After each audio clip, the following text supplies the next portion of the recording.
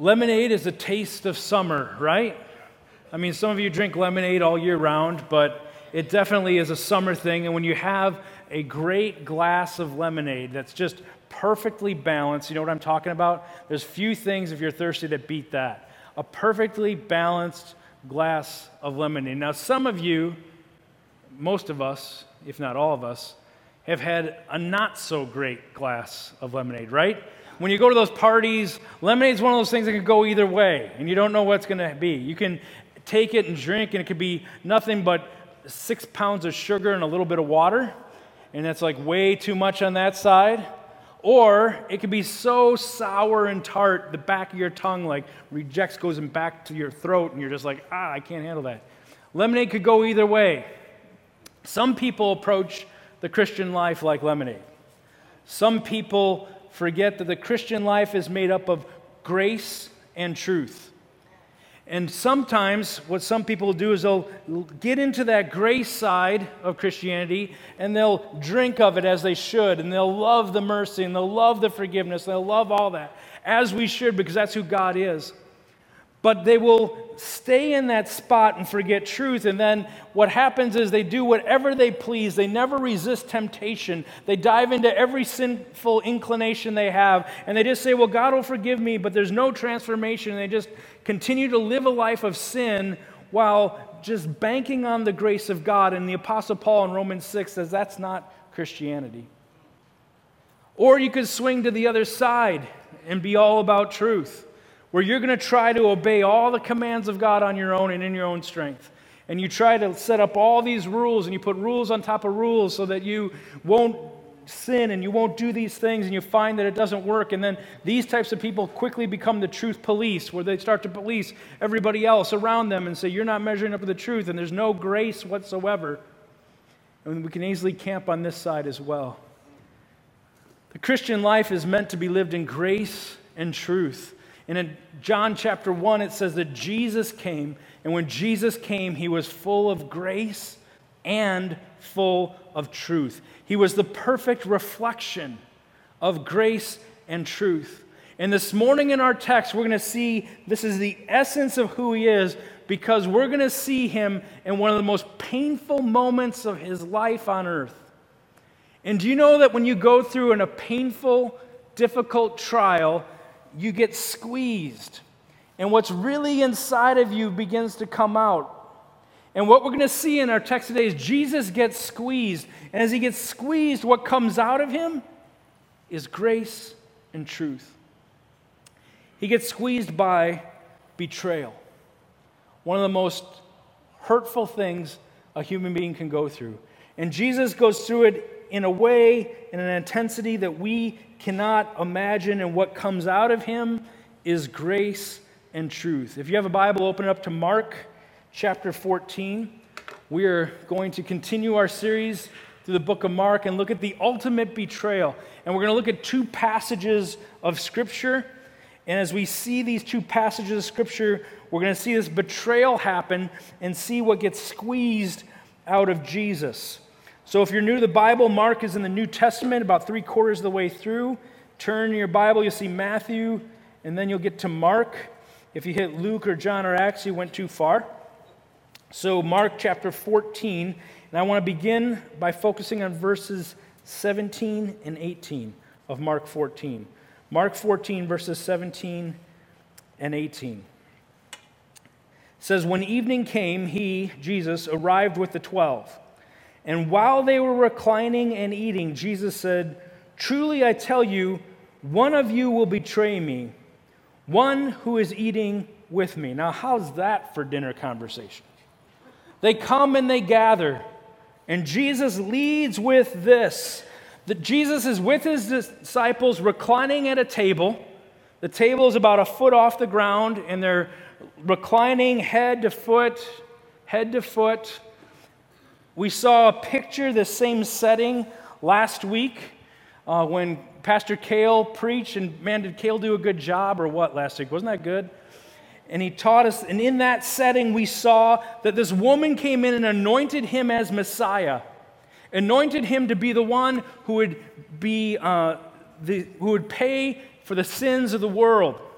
Jesus' life was full of huge swings of extremes. One moment he's being anointed Messiah. This moment he's going to be betrayed.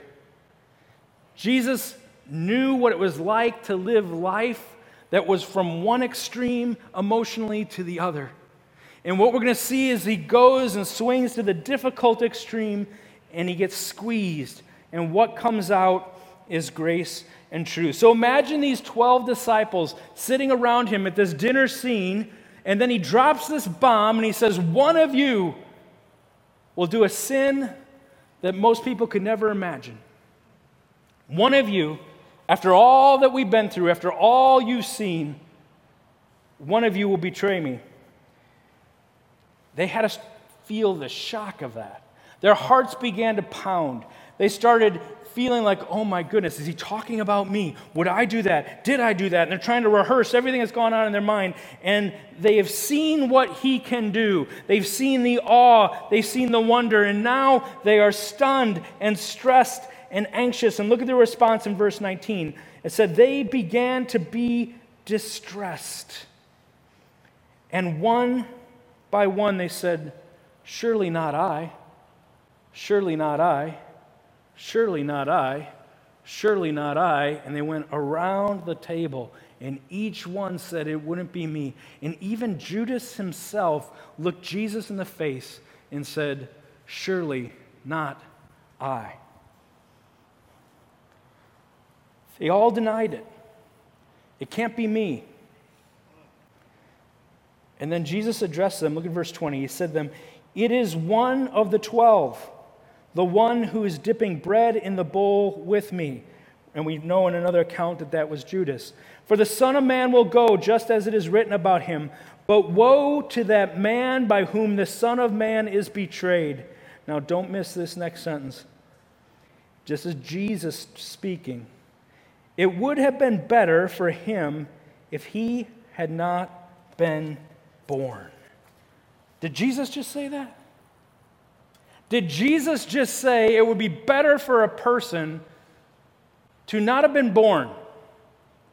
That non-existence was better than their existence in this moment? Did Jesus say that? Sometimes we clean up the sayings of Jesus because they settle on our hearts and they make us very uncomfortable. Because that would be a horrible thing to say to a person. And we think, surely Jesus would never say anything like that. I want to give us some context and help from the other Gospels to look and see how this grace and truth thing has happened even before this moment of betrayal. Jesus has laid out grace and truth towards Judas time and time again. And all these things will show us that though he is giving us grace and truth and Judas is not responding, Jesus is still in complete control of the whole situation. Jesus extends so much grace to Judas. First, he is with them at the Passover meal. At the high point of what they celebrate, Jesus didn't kick him out. He didn't tell him he couldn't come. He's with them in this moment. And even the seating arrangement is a gracious gift from Jesus that we see in other accounts, that the way it was set up, Jesus had his head right by Judas's chest. And so there was a moment there where there could have been a private conversation, where Judas could have easily said to him, Jesus, don't tell anyone this, but I am so sorry. Will you please forgive me? This is what's going on in my heart. I'm thinking of betraying you for a price because this greed has filled my heart. Will you ask? That could have happened in that moment, but it didn't. Jesus created this environment for Judas to come and repent, but he denied it and turned it away. Jesus, before this, washed Judas's feet. He gathered all the disciples right before this, and as a servant, he modeled servanthood to them, and he washed his feet and is symbolically saying to him, you are not clean in your heart, my friend. Will you come to me? Jesus made his loving appeal to Judas into his conscience time and time again. Will you come and be clean? And then in John's account of this story in chapter 13, it says that he specifically dipped the bread in the dish and extended it to Judas. And in that culture, this extension of bread from the dish was an invitation of deep friendship and forgiveness if there was a wrong done. Jesus was extending this and saying, Judas, all you have to do is take this bread. All you have to do is come to me and you could be set free from this thing that you're carrying in your heart and your mind. You could be released from this sinful action. Just come. That's all you have to do. But he didn't take it. He didn't take the invitation. And finally, there's another way that Jesus so extended grace to Judas, and it's through this context. There's this Old Testament story that is brought about in how Jesus approaches this, that involves bread and dipping and reclining and betrayal. And when Jesus talked and said what he did in verse 21, the disciples would know exactly this thing that Jesus is referring to based on the stories they heard from the time they were little. Because they heard of a story from King David's life. King David had a counselor named Ahithophel. And Ahithophel was one of David's closest counselors, closest confidants. And Ahithophel betrayed David, turned his back on him. And after he betrayed David, he went out and he hung himself. And David talks about this, and he writes about it in Psalm 41. He says this, even my friend in whom I trusted, the one who ate my bread, has raised his heel against me. And the wording that he uses in verse 21, the disciples would know that Jesus has set this whole thing up to bring about this foreshadowing, to say, hey, Judas, remember Ahithophel. Remember what David wrote about him. He was referring to this man, and he's using this setting to easily be picked up. And he's saying, Judas, out of all the grace and the truth that Jesus could give, don't be like Ahithophel. You know what lies ahead down that path. You know that his destiny was to be hung. You are not clean. Come to me and repent. Why not give up and repent? Judas, do you really want to do this? You don't have to go down that path that we saw that Old Testament counselor do, and we've heard the story time and time again. Instead, come to me. Time and time, in many different ways, Jesus reached out graciously, lovingly, truthfully to the one who would betray him. And Jesus' offer was real and genuine. Some people think, well, no, Judas had to betray him because that's how he got to the cross. Jesus would have fulfilled his mission to the cross no matter what. Judas, if he would have came and repented, would have been restored and would have been still part of the 12 disciples. The offer was authentic and real and true. Just like the offer comes to us, authentic, real, and true. No matter what you're contemplating, no matter what you've done, no matter what you've committed, you have never gone beyond the point of grace at this moment in your life. Jesus died on the cross to pay for the penalty of your sin, and he gives you an offer that if you allow him to enter into your life and you surrender to him and you long to follow him in grace and truth, he will forgive you and set you free and give you a new life, a life with eternal hope. It's an amazing offer that he extends.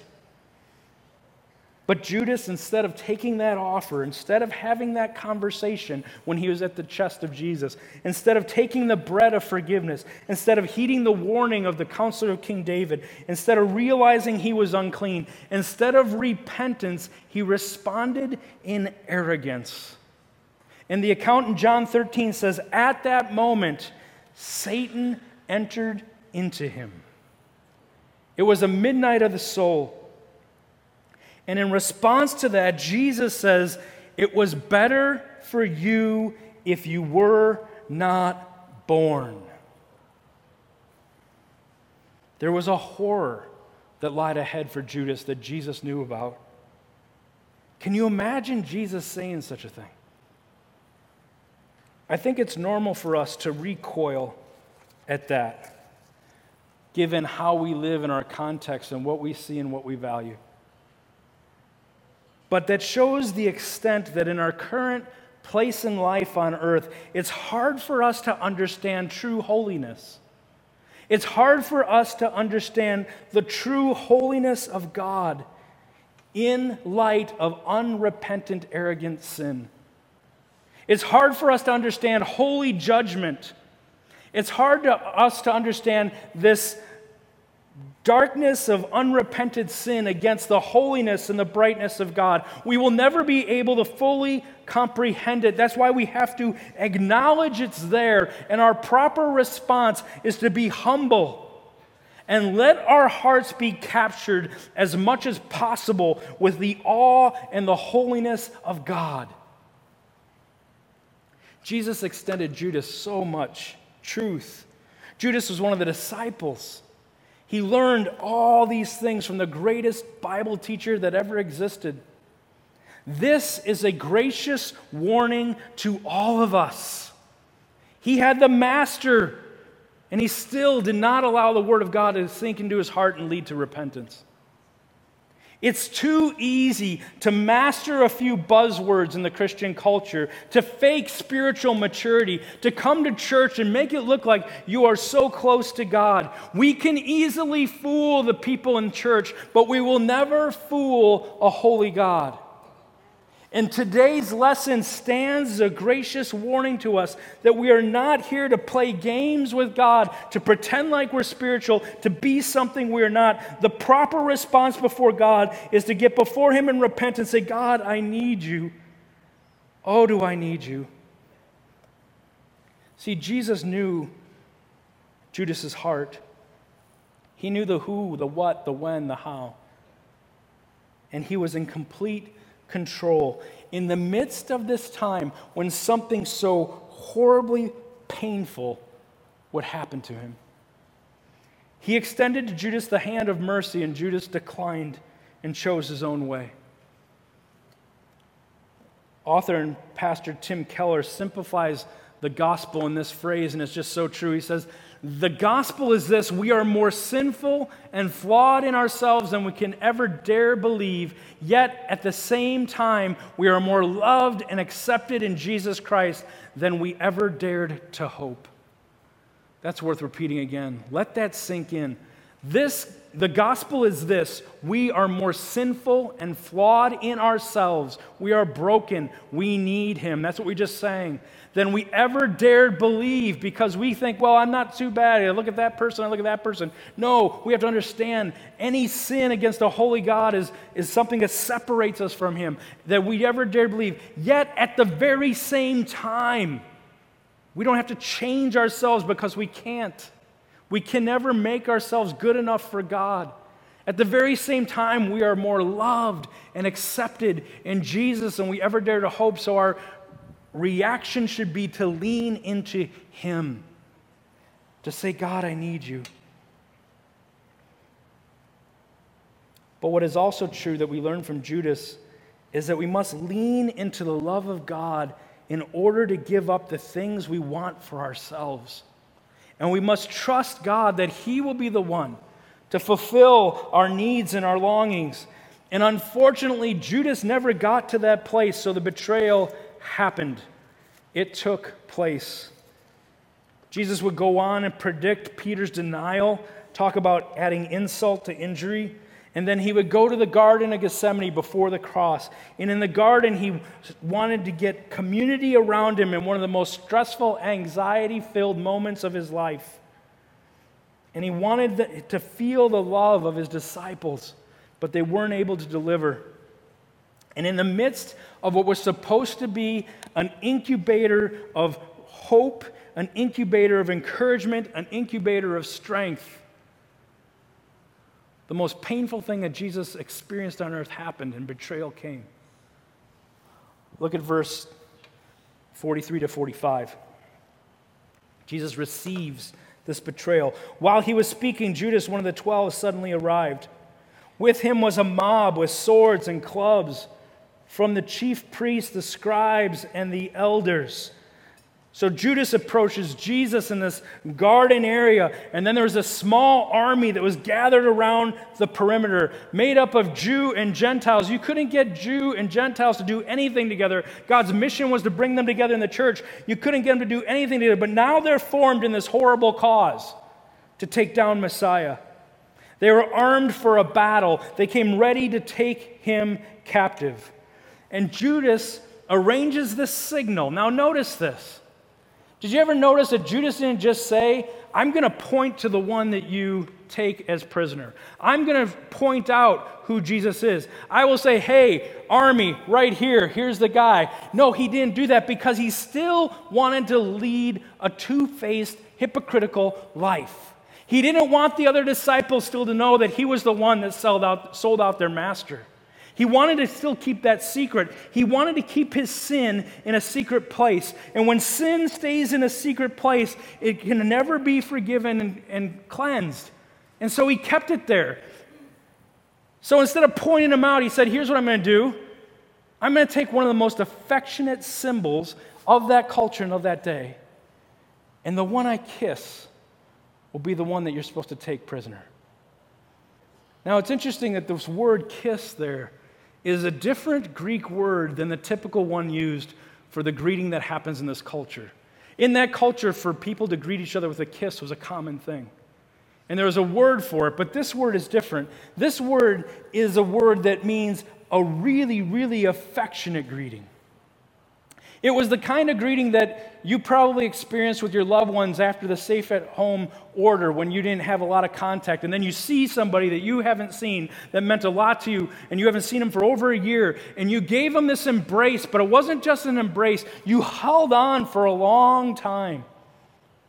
That was the symbol that Judas gave and set up for the ultimate betrayal of the Son of God. It dug the knife even deeper.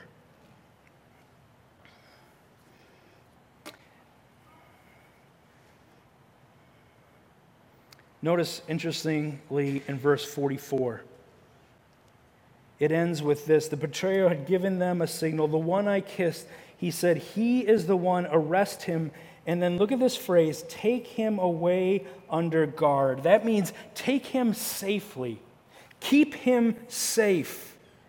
Judas has actually rationalized that what he is doing is actually good for Jesus. You were led away safely. If I wasn't around and did what I did, they would have taken you in a whole lot more violent way. I was the guy that made sure you were protected. He acts like he's helping Jesus in this moment. This means he rationalized his betrayal to the point that he thinks he's doing a good deed. We do that a lot as well too, don't we? You know, lying in this moment is actually really the best thing for that situation. I've had so many times a spouse who's committed adultery try to explain to me how going this route and abandoning this marriage is actually the best thing for this marriage and the best thing for my spouse. A sinful heart can go to such a dark place, often feeling noble as they carry out wrong decisions that are not honoring to God. And to paint the picture farther, he gives them this kiss. Judas uses a symbol of deep love and brotherhood to betray God, the author of life. Judas shows us how far and how low the human heart can go when it's unchecked by God's Spirit and just cast into sin. And Jesus' response is the opposite. Jesus shows us how high the love of God can soar, even in the midst of painful betrayal. Look at verses 46 and 47. It says, they took a hold of him and arrested him. One of those who stood by drew his sword and struck the high priest's servant and cut off his ear. The kiss was followed by this chaos and commotion that erupted. Judas is hoping just to get out of there, collect his money, let the connection happen. I'm going to save face. They won't know it's me. It's all a secret, and I'm out. Jesus was seized and arrested, and during the chaos, Peter picks up a sword and cuts off the ear of one of the people coming to arrest him. In another account, we see that Jesus takes that ear and heals that person, grace and truth. And this is a very, very important side note that we need to investigate. Peter's action here tells us something about ourselves. Peter's actions show us how easy it is to be out of step with Jesus without even knowing it. So many times we serve Jesus, or we even try to defend Jesus, and we are so completely out of step with his will. Have we cut off any ears lately? From a swing that we took, that we shouldn't have done, that was based out of our own self-righteousness and arrogance? If so, repent. Submit to Christ and make it right. You see, this is why it's so important to be connected to a group of other people who are following Christ, who will love you enough to share lovingly your blind spots and my blind spots, so that we can live in a way where we don't go off track, because it's so easily done. Even Peter did that. Look at verses 48 and 49. Jesus said to them, "Have you come out with swords and clubs as if I were a criminal to capture me? Every day I was among you teaching in the temple, and you didn't arrest me, but the scriptures must be fulfilled." Jesus was asking this question rhetorically. He wasn't expecting an answer. He meant to shame them by pointing out the absurd way they were going about arresting him. They didn't arrest him publicly because, like Judas, they wanted to stay under the cover. They didn't want to face the truth of their sin and what they were doing. How absurd would that be? So they said, "We'll keep it secret." And Jesus was saying, "Do you see what you're doing?" Jesus was asking, have you no shame? Have you no conviction? Have you no fear of God? But people whose conscience have been seared and have never come to Christ cannot experience a godly shame and conviction unless the Holy Spirit comes about and gives that. Nothing Jesus said turned them from their sin, which fulfilled many of the prophecies stating that Jesus is truly the Messiah. And look at verse 50, where this all goes. Verse 50 stuck in there, this first sentence, and it just is one of the most significant sentences in the Gospels. Then they all deserted him and ran away. They all left. The closest followers, the ones who said, "No matter what they do, I will be there till the end." They all left. Jesus knows the pain of betrayal. Jesus knows the pain of loneliness. Have you ever experienced betrayal and the pain of that? Have you ever experienced the pain of loneliness? In Hebrews language, in the book of Hebrews, it says, "We do not have a high priest that cannot empathize with what we feel, but we have a high priest in Jesus Christ who empathizes in every single way. Everything that we experience, he has gone through." So if you go through horrible pain of betrayal or horrible pain of loneliness, lean into your Savior knowing that he has gone to that dark place before you. And he knows what it's like. He knows the heartache. He knows how betrayal and loneliness can cut through the human heart. His closest followers disappeared into the night. Some ran away, some probably hid to look and see what all was going on. And just as Jesus predicted, he was in total control of the situation.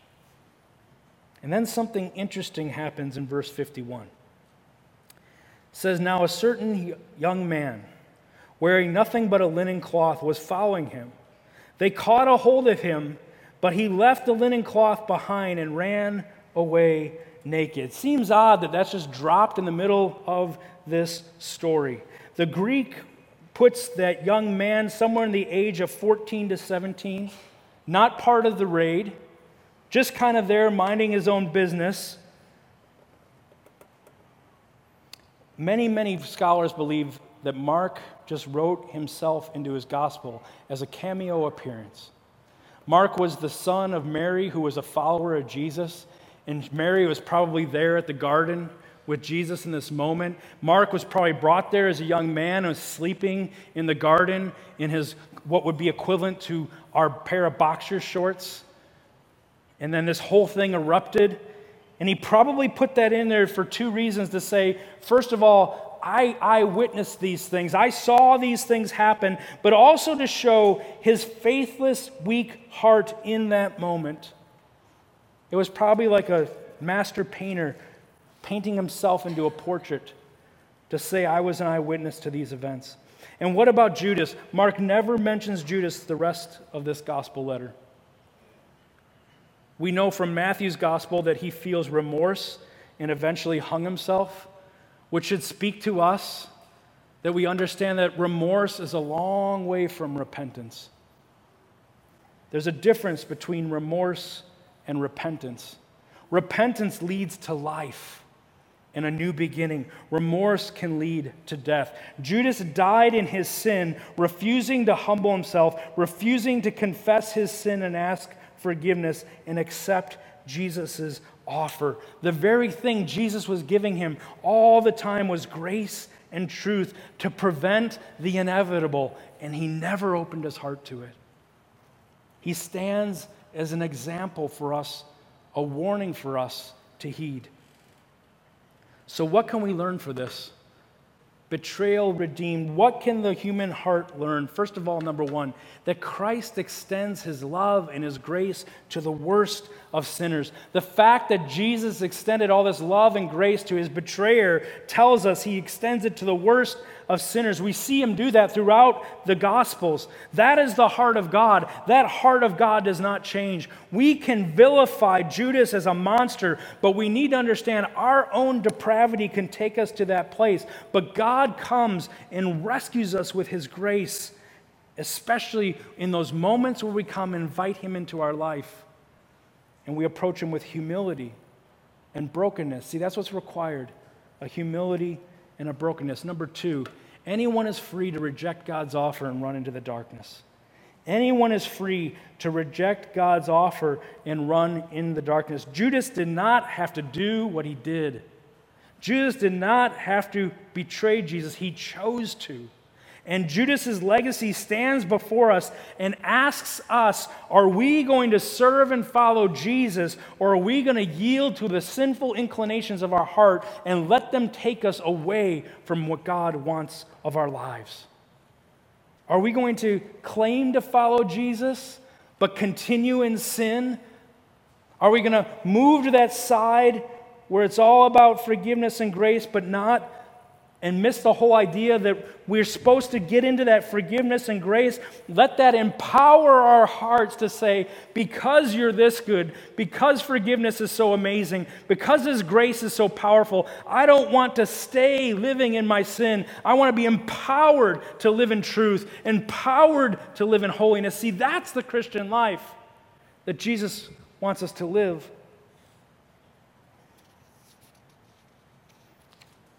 He extends the offer of grace and forgiveness, but we must repent and allow Him in. Number 3, Satan is looking for an opportunity to work against God.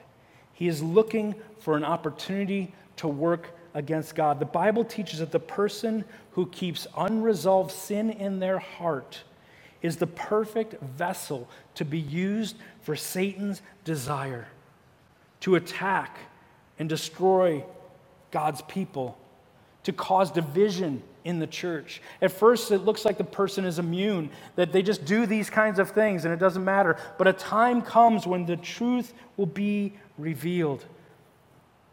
It's so important to confess sin to God and repent quickly. When I was 21 years old, my pastor gathered a group of men together for a quasi-birthday party for me. And one of the things he asked the men to do is to take a 3x5 card and write either a verse or a piece of advice and present that as the gift. And then they prayed for me. It was one of the most wonderful moments I had as a new Christian. And I remember this one man who I deeply respected and admired. He wrote a simple thing on the card. It wasn't a Bible verse. It wasn't anything like that. He just wrote on the card, "Keep a short account with God." Keep a short account with God. And what he meant by that is when you sin and when you blow it, and speaking to me, when I sin and when I blow it, which I will do, just like you will do, don't let time go by before you go back to God and repent. Quickly go to the throne of God and say, God, please forgive me for this sin. Will you give me your grace? I don't want to live a life like this. I turn from that sin. I turn to you. Keep a short account with God. Be quick to repent and confess. And if there's anything we see from Judas's life, that is it.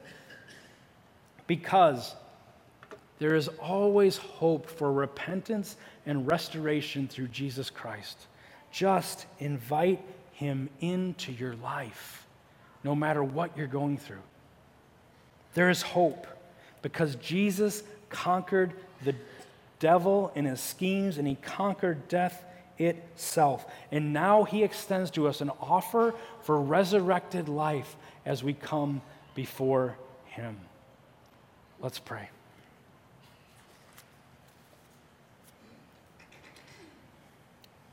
Father, I ask that you would give us the grace to embrace our Savior Jesus. Give us the grace to lean into him. Give us the grace to invite him into our hearts, even those dark places where we feel stuck with our sin, where we feel chained to the things that you don't want us chained to. God, give us the grace to invite your Spirit into those places, that we may be transformed, that we may be set free. We thank you that that's who you are. We thank you that that's the kind of Savior you are, that you come not to the clean heart that's been dressed up for you, but you come to the heart that's broken and sinful and says, I have no idea how to get out of this and I need you.